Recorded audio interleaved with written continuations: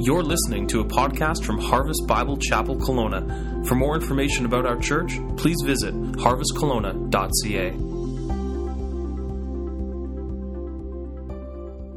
All right, let's get after it, folks.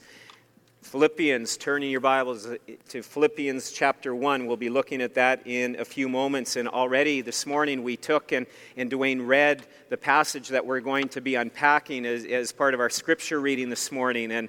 And so Philippians chapter 1, developing this mind, developing the mind of Christ more and more in us. And I want to start out by asking you a question today. You don't have to answer out loud. You can just kind of think about it. I want to just ask you a basic question. Are you happy?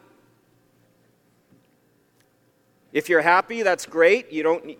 We're not going to ask for a show of hands or different things like that. But I'm wondering today, if you're not happy, or even if you are happy, what would make you even that much more happier?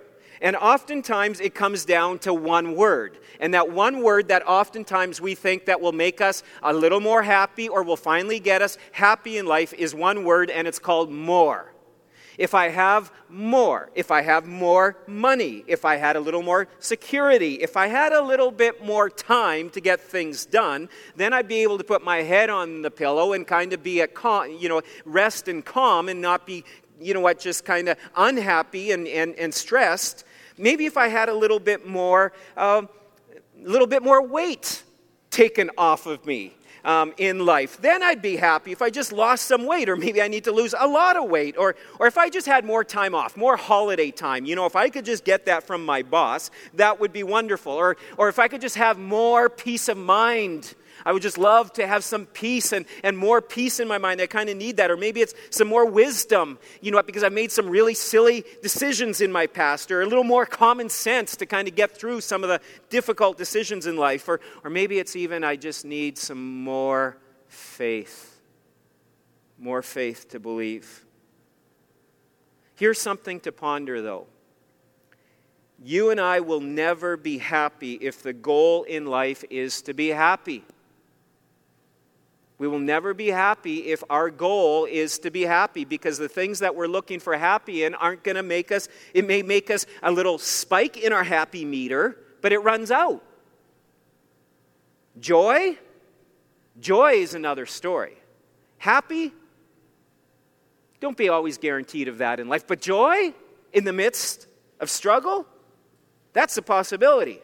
And we look at the Apostle Paul, and we kind of set the background last week as we got this series going, that here the Apostle Paul is writing to the Philippians from, not a very happy place, if you want to call it. I mean, he's writing from prison, and yet he has found something far greater than happy. He has found joy. And this is actually a picture of where it was believed that when he was writing Philippians, that this is where he was. And we have a picture here of the prison that he was in. And it is commonly believed this was the place, and that he was even chained to a Roman guard. And so he was not in a very happy place. But one thing that he knew is that he didn't know much. He didn't know how certain his future was. He didn't know if he was going to be getting out of this. And yet, he's kind of this bubbling, gushing out kind of guy here that is very much unlike any of the other books that he's written. But as he's writing this book to the Philippians, he is so overwhelmed with joy. And you might be thinking, well, I could use some of that. If this guy, Paul, is in prison and he's writing this amazing letter to people and he has all this joy, I could use some infusion of that. Well, you can. This is for you, as we talked about last week, that this series, this developing the mind of Christ, the pursuit of joy, isn't just a pursuit, but can be a reality in our lives. And today I'd like for us to look and learn from Paul on how and why he was so full of joy in prison. What was going on? And we're going to look at how you and I can have joy in the midst of blank. That's the title of our message today. Joy in the midst of blank. And you can fill in the blank. Joy in the midst of stinky circumstances, or tiring circumstances, or frustrating, or depressing, or hopeless, or maybe it's joy in the midst of loneliness. Whatever it is, you can go ahead and fill in the blank, and 6 months from now, you can fill the blank in with another word that might describe where you might be at right now, or where you've come from, or easily where you may be headed to. You just don't know that. Maybe you know the future ahead is very uncertain. Maybe the future is going to be very tiring when you look ahead to the calendar and see all that's going on. And so here we go. We're going to talk about having joy in the midst of blank circumstances. And the first thing that Paul says, we can have joy in the midst of blank circumstances by remembering the past, by taking time to remember the past. And we see this in verse 3 of Philippians chapter 1. He says, I thank my God in all my remembrance of you, always in every prayer of mine for you, making my prayer with joy. And as Paul is even just talking, as he's writing this letter, his heart is just welling up with more and more joy. It's just like, I love you folks so much. And it kind of reminds me when Clarice, our daughter, was just little, and she had these cute little chubby cheeks and messy hair, and she would come, I'd come home at the end of the day, and she really, at times we just thought she fit the term motor mouth very, very well, because she just talked, and it was just jibber jabber, and she'd be so happy I'd be home, and it would just be this blubbling, just going crazy with just, Dad. And all I would hear is Dad, and then I'd hear Cujo, the dog, and I would hear all these different things, and she just blubbering kind of thing. Well, this is what Paul is doing when he's writing to them, because this is so unlike Paul in the way that he wrote any of his other letters. And as he is remembering the past, and he's remembering the story that the situation with the Philippians, he was just filled with incredible joy as he remembered the deep valley of discouragement that he was walking through just prior to meeting the Philippian people here, which became the Philippian church. If you remember, we talked about last week how he had a huge fallout with a very dear friend and ministry partner of his. They had gotten along, they did ministry together, and then boom, they had this major disagreement. At the end of the day, they decided to separate. You go this way, I'll go this way, and I'm sure that took a lot out of him. When you have a disagreement with someone, it's hard. It's emotionally difficult. And so he keeps going, and he has this little entourage. And if we could go to the map of where he was going, and so let's throw the map up there right now. I got the trusty pointer. We have that map? There we go. Okay, so he starts out in Jerusalem. Somewhere in here he has the falling out. And he heads over this way. He picks up Timothy, the young new disciple who got saved in the first missionary journey, came and joined him here at Lystra. He said, hey, come with the team here. And so he has the Dr. Luke, and he has Silas with him. And so they start heading up into different areas, and they want to preach the gospel. They want to plant some churches. They want to do what God called them to do. And all he experienced was nothing but frustration, discouragement. It was just, the Holy Spirit just kept saying, no, not here. And so they'd head to Bithynia, and he's like, not here. They walked hundreds of kilometers, and nothing. There was no fruitfulness. Instead, they just continued to get shut down. You can read about this in Acts chapter 16. And so they try out Galatia, Pisidia. They're going on, but nothing is happening. And so finally, in the end, they end up in Troas, kind of discouraged, wondering, well, what's to become of it? And no doubt Paul was at a very low point here by this point. Fallout with a dear friend, and now he's wanting to go and preach the gospel, and he's wanting to plant churches, kind of what God had called him to do, and nothing. It's just dry season, dry spell, not going anywhere. And then he ends up across the ocean, over to modern-day Europe, over there in Philippi, top of the screen there. He ends up in Philippi, and had this amazing core group just ready for him to plant the church, didn't he? No, it wasn't. It was just this messed up group. His first few converts were, first of all, a very wealthy businesswoman. That was very helpful, probably helped with some financing, as well as she allowed the team to stay at her place, so that was good. But then, so you had an upper-class, high-end businesswoman, and her family are the first converts, and then there's a slave girl who was demonized, who had been delivered and had been set free, and then you have, because of that, Paul and Silas beaten with rods and thrown into prison, because now all of a sudden, well, you can listen to last week's message or just read Acts chapter 16, even better yet, to get the history on this. And so then next thing you know, there's the earthquake in prison. Paul and Silas are released, as well as all the other prisoners, but no one goes anywhere, and the Philippian jailer comes, and he wants to know about Christ. And so here you have a high-end businesswoman, a slave girl, you have a Roman jailer, total opposite ends of the spectrum, and these are the first few people that get ministered to, the first number of converts to help start this church. So now, 10 years, maybe even 15 years later, Paul's in prison, and he is recalling what God had done. He recalled the work that took place in Philippi, and it's filling him with joy.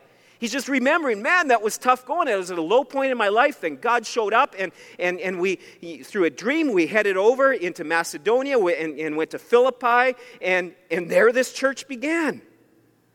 As they were proclaiming the gospel, it wouldn't have been easy. There would have been opposition. To be a Christian in that day was basically sticking it to the political as well as to the religious structure that was there. And so it would have meant, and there was persecution and opposition that they faced. But that little church kept on going. They weren't going to quit. And in some ways, when you look at it, what are the chances of churches making it? You can go online, you can do some study, you can do some research, and it doesn't take you very long to find this statistic that even in North America, the chances of church plants surviving is 20%. There's an 80% not going to make it rate when it comes to church planting in North America. Why? Because it's hard work. Why? Because the enemy doesn't want to see churches prevail, doesn't want to see it happen. And sometimes churches are started for the wrong reasons, various different reasons for that. And when you look at this church in Philippi, the chances of it going, because there was a lot of social issues just even within those first three groups of converts. Not only is there opposition, but Paul didn't even stick around there very long. So, how is this going to go on? Why? Because they were pursuing Jesus. Because Jesus was at the center. Because they were obsessed with the message of Jesus Christ. They were obsessed with the gospel, and that flushes out through this letter and what we find in history about that Philippian church. That is why they continue to go. We don't know how big that church got. We don't know how many, if they had buildings. We don't know how many services they had. We don't know how many staff people. We don't know, any of the, just the logistics of that. All we know is this was a church that had a quality to it that was just incredible. A quality of perseverance, but a quality that just caused Paul, 10 to 15 years later, just to rejoice over what had taken place. And so you can even see this kind of excitement and this bubbling over that Paul has in verse 7 of chapter 1. As we jump down a few verses, and it says, "It is right for me to feel this way about you all, because I hold you in my heart, for you are all partakers with me of grace, both in my imprisonment and in the defense and confirmation of the gospel. For God is my witness, how I yearn for all of you with the affection of Christ Jesus." He's saying, I long for you. It's in my gut. It's just, I would love to be with you. I'm just so thankful for you. And so here's Paul in not a very happy place, remembering, flooding his mind with the memories of God's faithfulness in the past. Low point in his life, incredible work in a church that was unlikely to survive, that continues to keep on going. You know what? Memories can be such a blessing. Memories can be such a blessing in difficult times. The Word of God ultimately is the best place to run to if you want to have your mind filled with truth and filled with God's faithfulness. As you read the stories, as you go through book after book, whether Old Testament, New Testament, of God's faithfulness. And there you see how, and oftentimes it's so funny. This week I had a number of conversations with people, and one of the questions we ended up kind of talking about is, what Bible character do you see yourself in? And most of us at different periods in our life will see ourselves like certain Bible characters. And we see God's faithfulness. Maybe it's because you had some of the same victories as them, but more than likely you had a lot of the same discouragement, pitfalls, failures that they may have had, and yet you continue to persevere, and you see how God led them out, and you're seeing how God is going to lead you, or has led, or continues to lead you out of what you're in. And so God's Word is so important. That's why we need to be in God's Word and filling our lives with it and running to it. For times when our lives are falling apart, we need God's Word. I love this one little statement. I don't know if I can say it right, but it says that if you see a Bible that is falling apart, it probably belongs to someone whose life isn't falling apart, meaning that the Bible's getting used. It's not just a Sunday thing or just, it's being used. It's being read, it's being memorized, you go to it. And a couple of weeks ago, Charlotte was teaching in Harvest Kids, and she grabbed a Bible from our house. She grabbed one quick, and maybe it was just because it was a good study Bible, and she took it, and then I found out that she left it here. And that wasn't a good thing, because that's my Bible that I use, that I've written a lot of stuff in there, and I've written names of people in there, and I've written situations and dates and different things, because it's my kind of place that I've been able to run to, and that's my copy of the Word, where at times when I've struggled, when I've had issues facing me, and I'm like, oh Lord, help me, and I'll even at times write down the names of those people or the situation, and now, years later, whether it's 5 years, 7 years, or 2 years, whatever it might be, when I'm going through those pages, I look at it and say, that's right, that's what God did.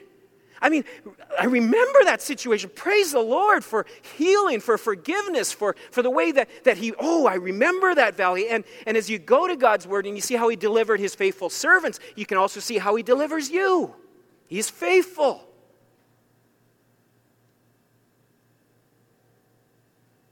Memories, remembering, and most of us, I'm sure, can look back at times of just incredible blessing where God, there was a season in life, maybe you were involved in some church or some ministry or something where maybe it was in revival back in the 70s for some of you. Maybe, just different periods in your life. Maybe it was at a camp or a retreat where God just showed up and maybe that's where you were saved. Maybe it was where you recommitted your life. Maybe it was your baptism. Certain events that took place that just rattled you, that just kind of propelled you on into a new level in your walk with God. And you go back to those times and you're saying, God, thank you. Thank you. And so we're looking back with fondness. That can cause and bring us joy. But you know what? There's a problem, though, too, about memories.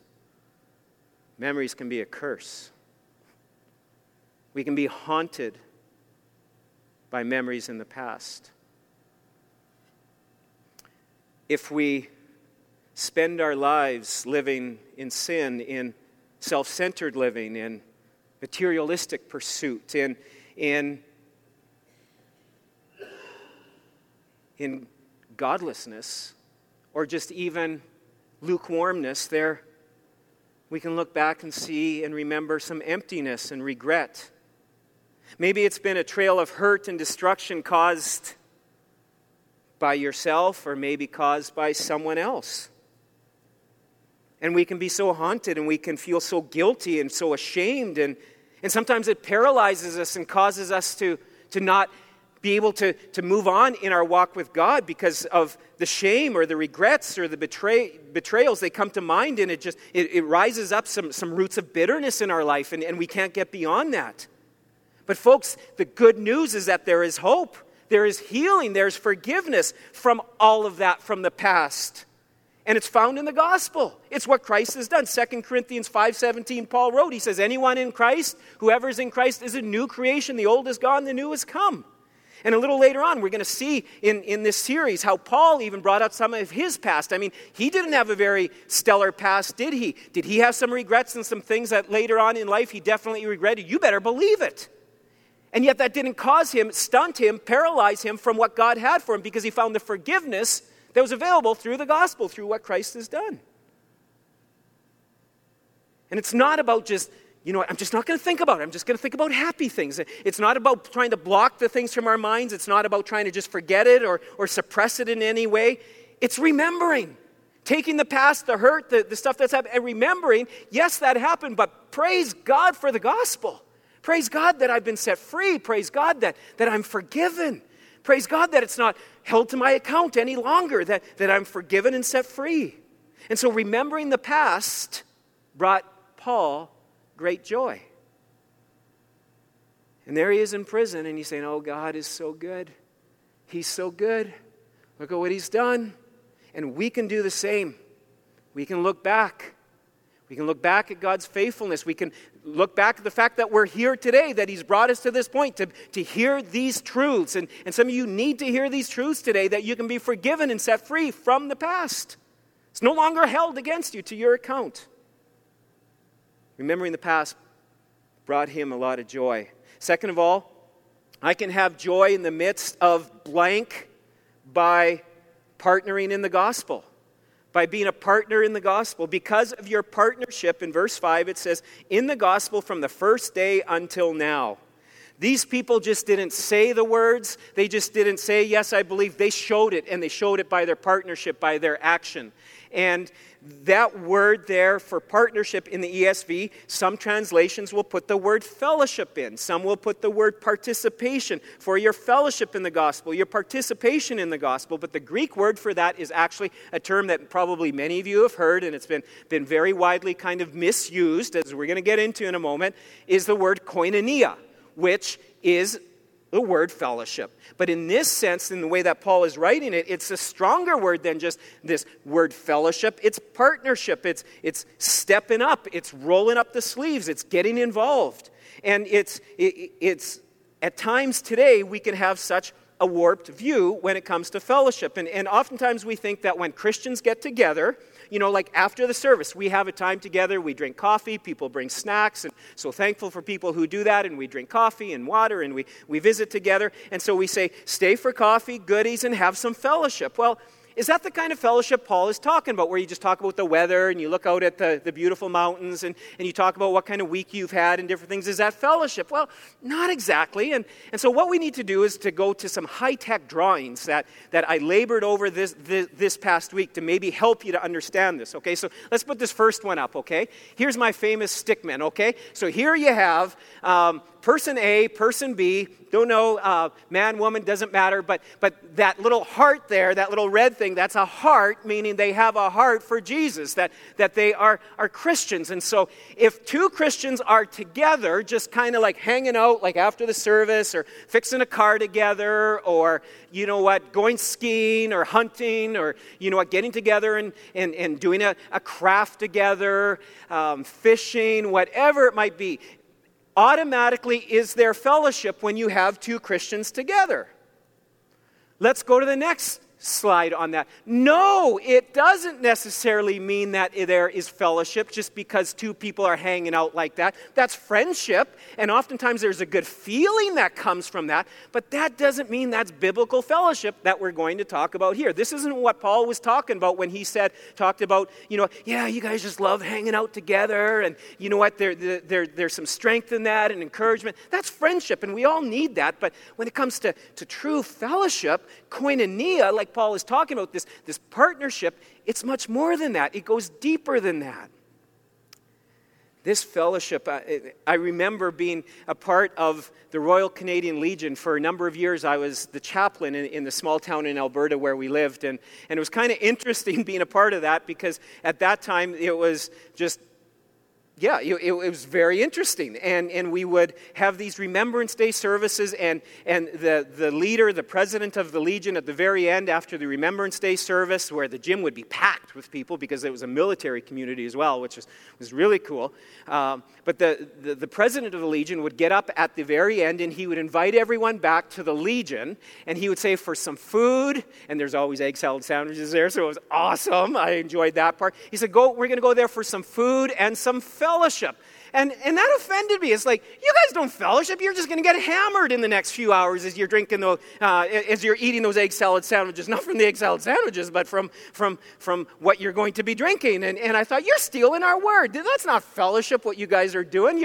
That's friendship. That's reminiscing. That's getting hammered together, I mean, and because that's oftentimes by 9 o'clock in the evening. That's the war stories were really going on, and some of them weren't even in war. But I mean, it was just kind of one of those things, right? And so it's just like, okay, that's not biblical fellowship. That's not where it's at. And so don't use that word. Now, I'm not going to get upset like that when people talk about the word fellowship, but let's get to an understanding. What kind of fellowship? This means partnership. Partnership in the gospel. What is the gospel? What is Paul talking about? We need to understand that word partnership. We need to understand the word gospel. He says, because you are getting involved in the gospel. So what is the gospel? It's the work of Christ. We are to be involved working in the work of Christ. What's the gospel? Jesus Christ dying, coming to this earth.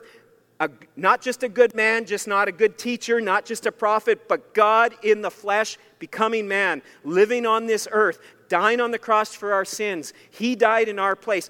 That's the gospel. And it has to be at the center and the core of our lives, and we need to keep coming back to him. Back to the gospel. It's what reminds us, it's what focuses us throughout the day. Spurgeon read this quote this week. He said, the most important habit we can possess is to remind ourselves daily of the gospel.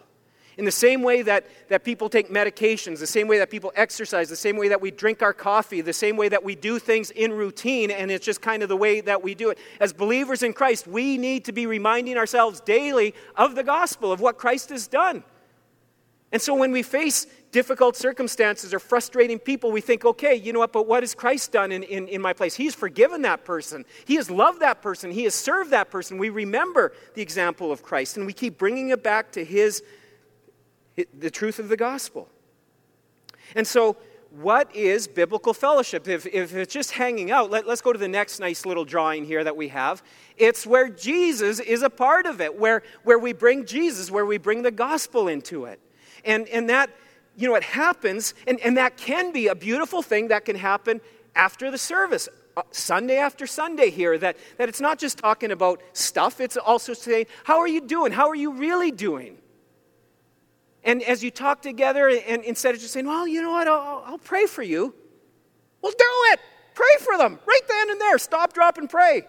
I'd love nothing more than to be walking out, and at times I'm seeing this, and this is so good, but when you're visiting, when you're talking, all of a sudden you see a group of 2 people or 3 people. Maybe it's sometimes, hey, pull in someone, say, hey, let's pray for our brother. Let's pray for our sister. That's biblical fellowship. That's bringing it back to Christ. It's saying, Christ, we need you. Jesus, we need you more and more.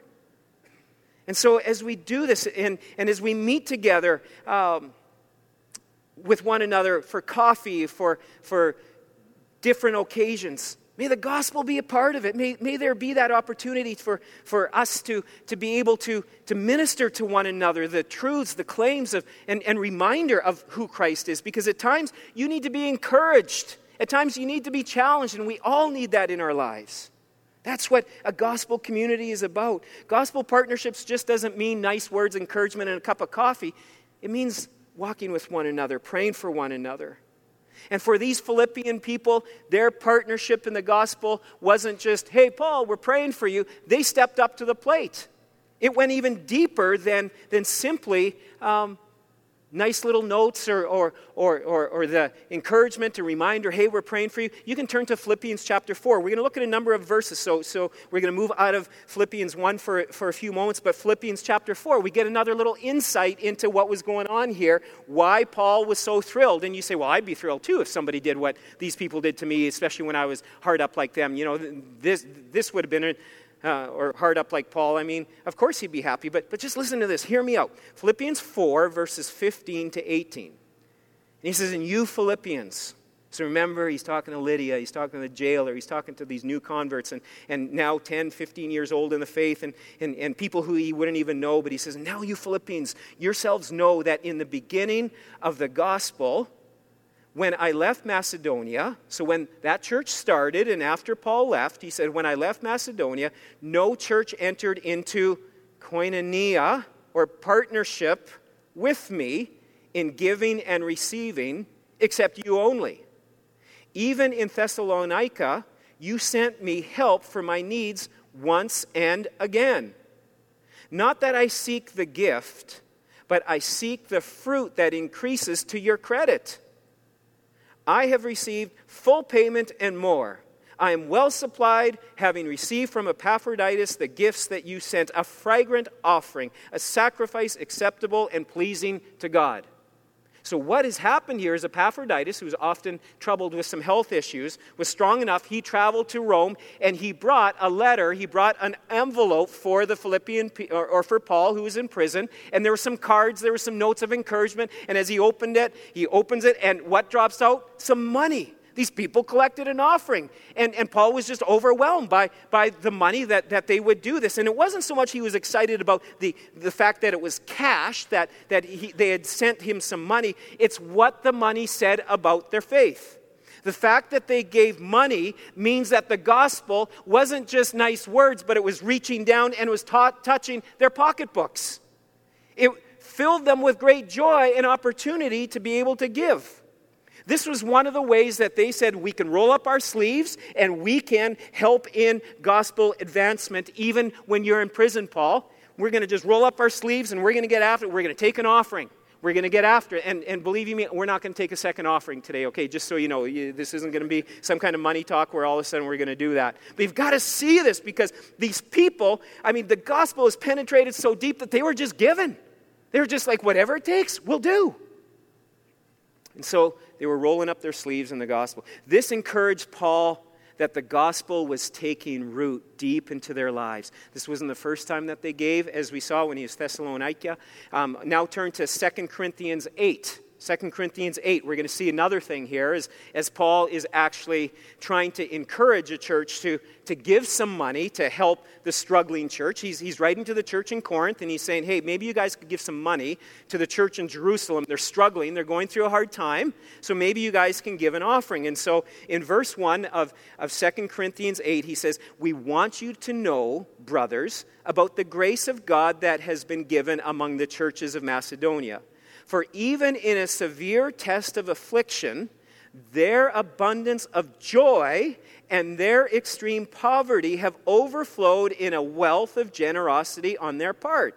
For they gave according to their means, as I can testify. So they gave an offering. They heard that, Paul needed this money, or that the church needed some money. And so here he is, just thrilled that they were giving an offering. But he says, but I can testify that they gave and beyond their means of their own accord, begging us earnestly for favor of taking part in the relief of the saints.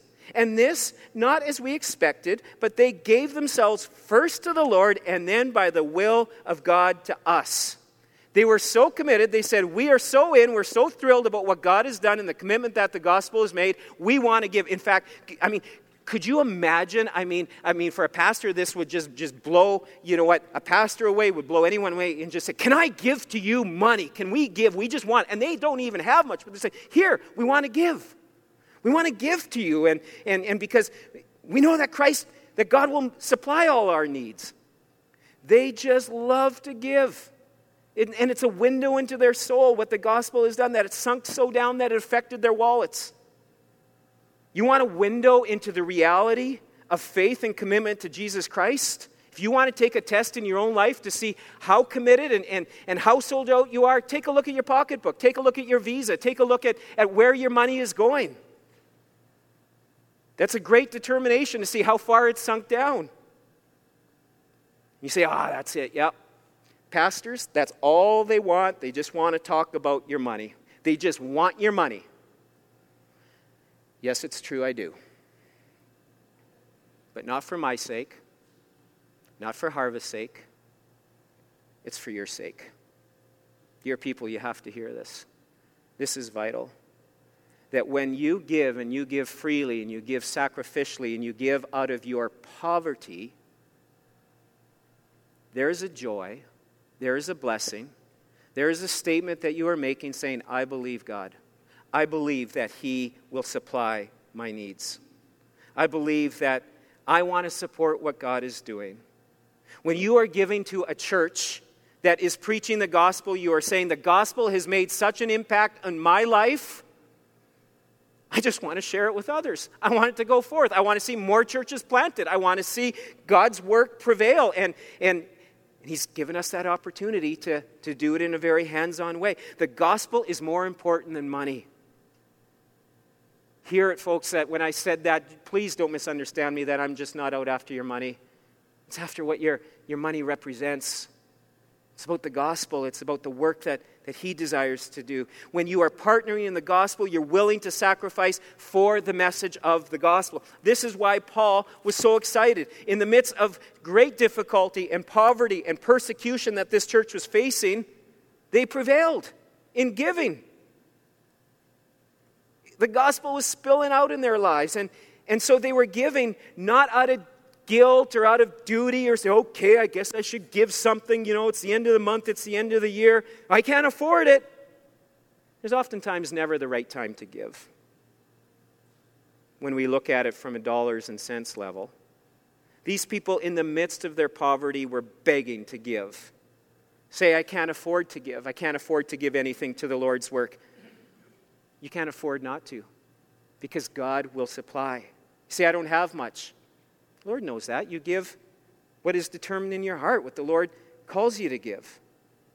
Are you glad that Christ did not wait till the end of the month or the end of the year, or maybe wait till the end of your life and say, okay, I'll see if you're good enough. I'll see if you've done enough, and then I'll let you in. I'm glad he didn't put those kind of conditions on me. He welcomed me the moment I said, I surrender. Father, forgive me of my sins, and I surrender to you as my Lord and my Savior. He accepted me. He is the one who was rich, who became poor so that we could become rich in the gospel.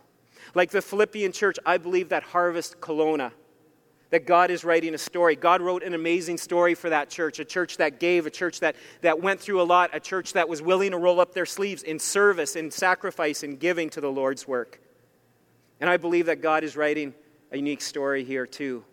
Over the last number of years, as it started out as people praying together and seeking God and saying, oh God, we don't know what to do, but our eyes are on you. As God has provided in incredible ways for us with the partnership from our sending church, the encouragement, the encouragement and the support that they have given. But just the way that the Lord has brought people together. Different backgrounds, just similar to the Philippian church, just different backgrounds, different, experiences in life. And the Lord brings us together, and he brings us together, and we seek and we pray towards unity. We strive together, and God shows up. And I want to encourage you to be gospel partners. Be gospel partners in the work here. May the gospel be the motivator of why we give, the reason why we do what we do. Not guilt, not duty, not trying to impress our way towards God. Can't do that. And oftentimes we think, I can't afford any time when it comes to service. I can't afford any money. I can't afford to give any talent or ability at this time. It's just not that time. I can say you can't afford not to, because of the joy that's waiting, the joy that is there, that the Lord fills you with. It's a supernatural joy that he gives to you.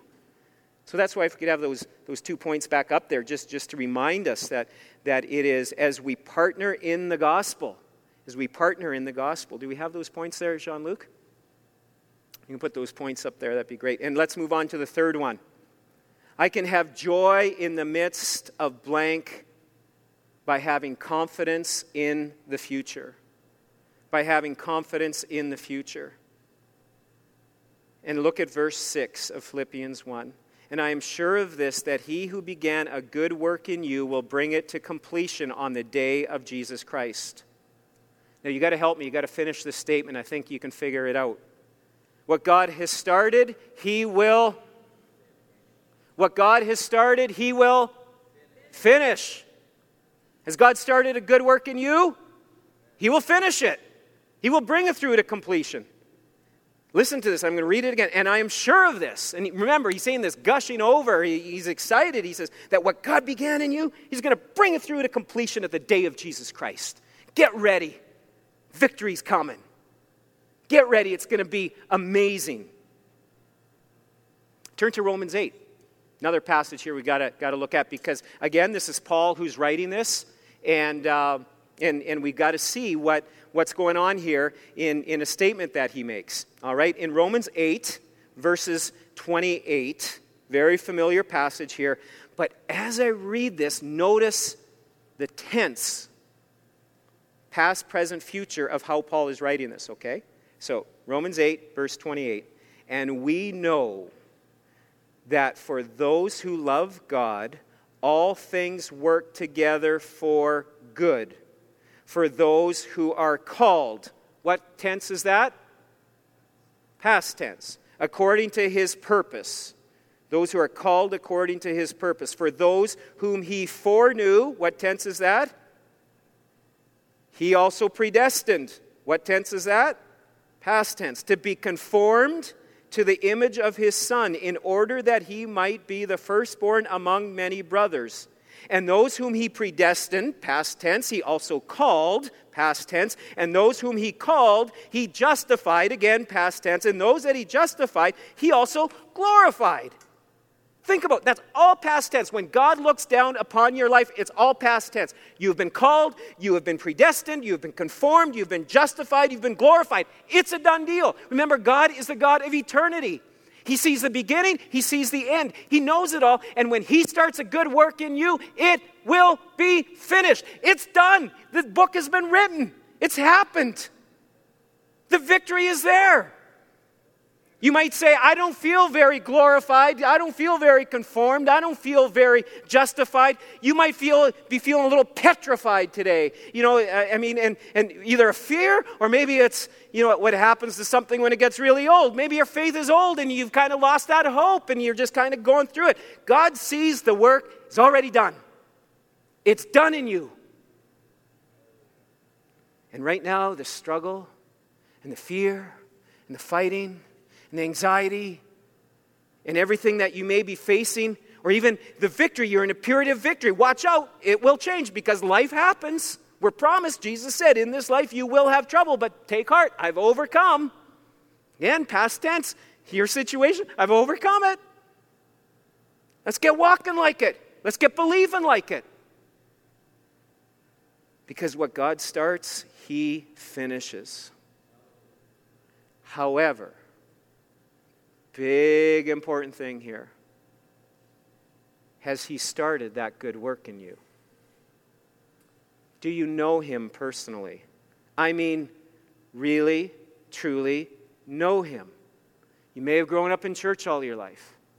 You may have prayed a prayer. You may have been baptized. You may have had certain spiritual experiences. You may have served Him. I just heard recently, my folks are visiting from Saskatchewan, and my dad told me of a guy that I grew up with. I saw him be an elder in the church. I saw him, be a person that people looked up to as a spiritual leader. Since rejected his faith, and he says, I never believed it anyways. In my heart, it was never real. It was a fake. He learned how to fake it really good, and we can learn to fake it really good. Does the Spirit testify that you are His child? Do you know Him? Do you truly know Him? And that's where Philippians, we're going to see this in Philippians 2, where he says, work out your salvation. Work it out with fear and with trembling. In 2 Corinthians 13, he says, examine yourself to see that you're in the faith. Are you His child? Have you prayed that prayer? Have you made Jesus Christ your Lord? Is there, and you say, I've done that. So yeah, it must be good. I said some words, but here's the next thing. Is there an affection for Christ? Is there an affection for the gospel? Or, because if there isn't, then you need to be concerned. And maybe you're struggling, maybe you're falling backwards, maybe you're prodigal, maybe you're living a life, kind of a double life, but there's that the Holy Spirit is there testifying that what you're doing is wrong. And He's calling you back. Is there that affection for Christ? Is there brokenness over our sin? Is there guilt? Or has our heart become so hard that it doesn't even bother us anymore? Is there increasing fruit? This is another way to tell. Is there increasing fruit in your life? Matthew 7, Jesus said. He said, by your fruits you will know them. Are the fruits of the Spirit growing in your life? If other people were to come to you and, over the years and say, that person is growing in love and joy and peace and patience, not perfectly, but progressively, that's a good thing.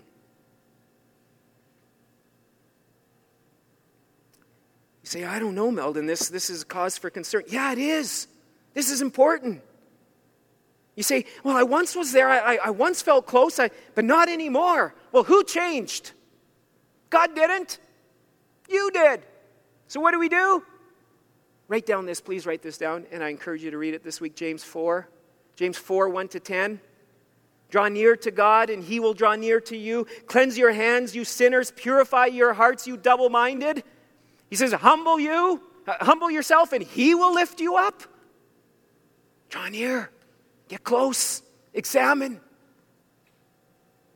You can have joy in the midst of blank, whatever you're going through today, by remembering God's faithfulness in the past to you, to others, your family, in the Word of God. His faithfulness. By partnering in the gospel, by rolling up your sleeves. I couldn't imagine. I mean, wouldn't it be great just to have, sorry, we have way too many people to serve in Harvest Kids, way too many people for setup and takedown. When the gospel is taking root in our lives, we say, we're in. Do whatever it takes to be partners in the gospel. I'll write a check. I'll give online. I'll give money. I'll do whatever it takes because this is what God has called us to do. I want to be a partner in the gospel because as we do that, there's joy. We're doing it for the gospel, not for wrong motives. Having confidence and have joy in the midst of whatever, knowing the battle's won, victory's assured. Our confidence in the future that as Christ looks down upon us, it's a done deal. We've been justified. We've been glorified. It's already happened. Let's pray together. Father, there's just too much at stake. There's a world that needs the gospel. But before we even start turning our attention there's each one of our individual hearts needs the gospel. This reality to penetrate deep into our lives, because then it causes us to live lives of repentance and confession before you. It causes us to live with humility, just knowing that outside of you we are nothing. We can easily take such pride in our accomplishments and in all that we've done, and we take the glory that only you are to receive. We take it upon ourselves, and when that starts to happen, it's not good. Father, there's lives, our family, our children, grandchildren, people around us in this city whose lives are at stake spiritually. But Lord, may that gospel work do that new, that fresh, that deeper work in each one of us, that we would draw near to you and know that as we do that you draw near to us. Father, I just thank you for the joy, even in the midst of hard situations. And I pray for brothers and sisters here today that they would take these simple truths from your word, put them to the test this week, and know this joy, this unspeakable joy that comes when we build our lives on the solid rock. As I close, listen to this prayer that Paul prayed for his dear friends. And he says, "And this is my prayer for you." This is verses 9 and 10 of Philippians 1. "And this is my prayer for you, that your love may abound more and more with knowledge and all discernment, so that you may approve what is excellent, and so be pure and blameless for the day of Christ, filled with the fruit of righteousness that comes through Jesus Christ to the glory and praise of God." May that be our prayer.